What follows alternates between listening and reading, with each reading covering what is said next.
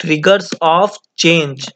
An industry's economic features and competitive structure reveal a lot about its fundamental character but little about the ways in which its environment may be changing. All industries are characterized by trends and new developments that gradually produce changes important enough to require a strategic response from participating firms. Like desktop computers slowly got beaten by the portable laptops. The popular hypothesis about industries going through a life cycle helps explain industry change, but it is still incomplete. The life cycle stages are strongly linked to changes in the overall industry growth rate, which is why such terms as rapid growth, early maturity, saturation, and decline are used to describe the stages.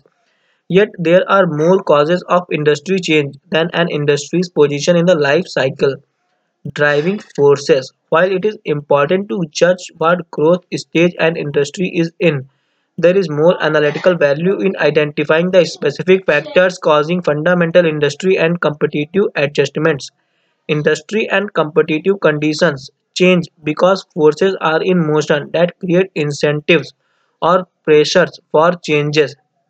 The most dominant forces are called driving forces because they have the biggest influence on what kind of changes will take place in the industry's structure and competitive environment.